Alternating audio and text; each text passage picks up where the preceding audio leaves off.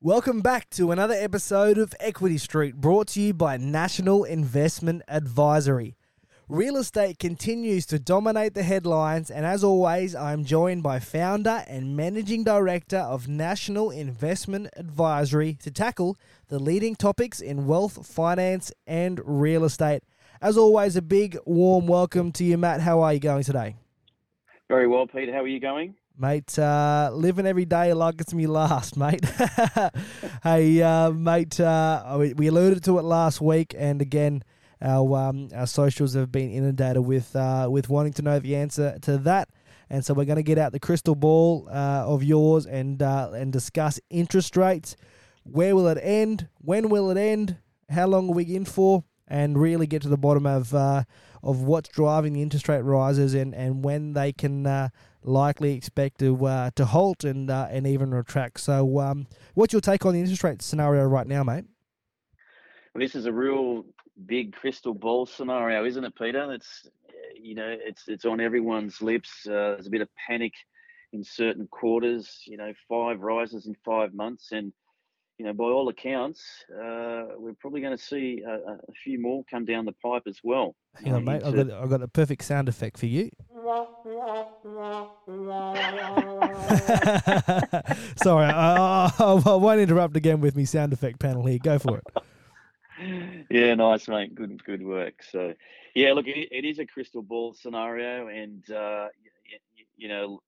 and I'm sure it looks like the RBA is being put right under the hammer at the moment with their forward outlook report that they produced, last year around interest rates and movements not occurring till 2024. I think that playbook has been almost thrown out the window, or certainly someone's put a match to it. That's for sure. So, that rapid rise, I guess, in quick succession is to try and quell this inflation situation and get that under control as soon as possible, as soon as practical. But look, based on what we're seeing, I'm certainly not suggesting that I have the magic crystal ball and tell you exactly what's going to occur with interest rates.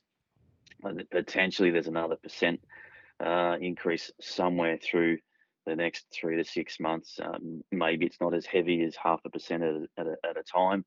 Maybe some smaller ones will take place, but I think there's potentially a little bit left to go in regards to that.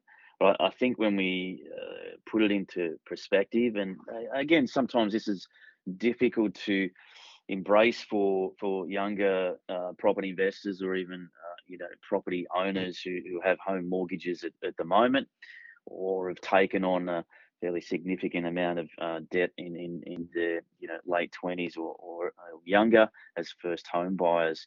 I mean, the last rate rise that we saw of this nature was back in roughly November 2010, around GFC, when rates went to 7 or 8%. So I can certainly understand and appreciate where some quarters are coming from to say, well, gee, if I've never seen an interest rate above 4 or 5%, so this is all new broken ground for me as a homeowner and a mortgage holder. But if we look at the bigger picture and perhaps just adjust the lens out to a bit broader focus, we're just on the edge of, or not even long-term averages, right? So by all accounts, it would appear that perhaps interest rates are going to reverse back down again in mid-23.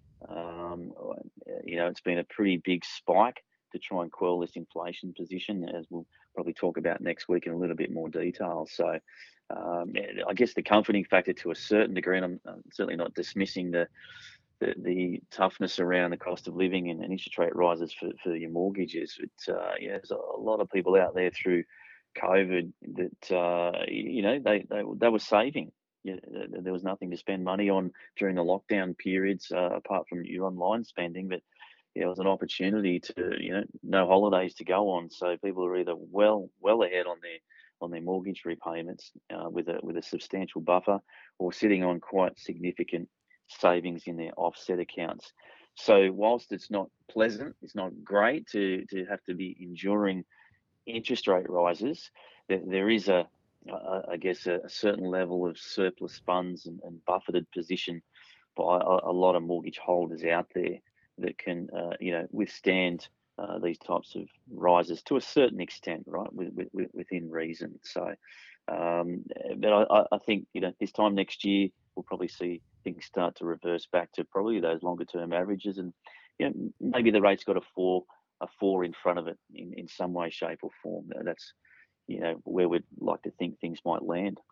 And I think there's a lot of confusion in the marketplace right now, in the sense that everyone's just of the belief that rates are going up all across the board, but it's actually not the case. And correct me if I'm wrong, Matt, but there's lenders in the market right now that are actually reducing their rates to win business. So what would your advice be for someone who's an existing mortgage holder who may be sort of experiencing some level of stress with interest rates going up, and or B, to someone looking currently to take out a mortgage on a house or an investment property? Yeah, good question. And look, we certainly get a number of those queries and concerns when we're working through the numbers with our investor clients as well, and certainly anyone looking to enter the market as an investor or a first home buyer, or simply looking to say, well, okay, can I get a better deal elsewhere? Which banks are adjusting some of their rates to a lower position and trying to win business and tweaking their margins here and there off some of the fixed rate deals. Look, at the end of the day, and I don't want to be simplistic in terms of what some of the commentary that usually gets rolled out in the media to say shop around, do your best work, try and bargain and negotiate and things of this nature. I think, that's a start point, but it's a little bit simplistic in an environment where, some people are finding themselves not in a position to refinance and change banks, because not only are the interest rates going up, so are the bank's serviceability assessment rates in the background that APRA enforces into making sure there's a serviceability buffer attached to the bank rates when they're assessing new clients' position. So it's about looking, I guess, really at your own budget and revisiting your money management aspect and seeing where you can trim things and for a period of time just to try and tighten things up. And I know that's hard to sort of grasp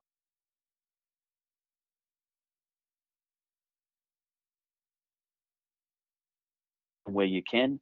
Go back to your existing bank and see if you can work some better angles with product mix or product selection, and try and negotiate a bit on the interest rate scenarios in an attempt to convince them to keep your business as opposed to let it. We've seen a lot of people that are still sitting on, whether it's another year or 2 years left on their fixed rate, and they were smart enough to lock in at a rate that was less than 2% or less than 2.5%, right? So those people are still sitting reasonably pretty for at least the next 18 months to 2 years, whilst these rates rise.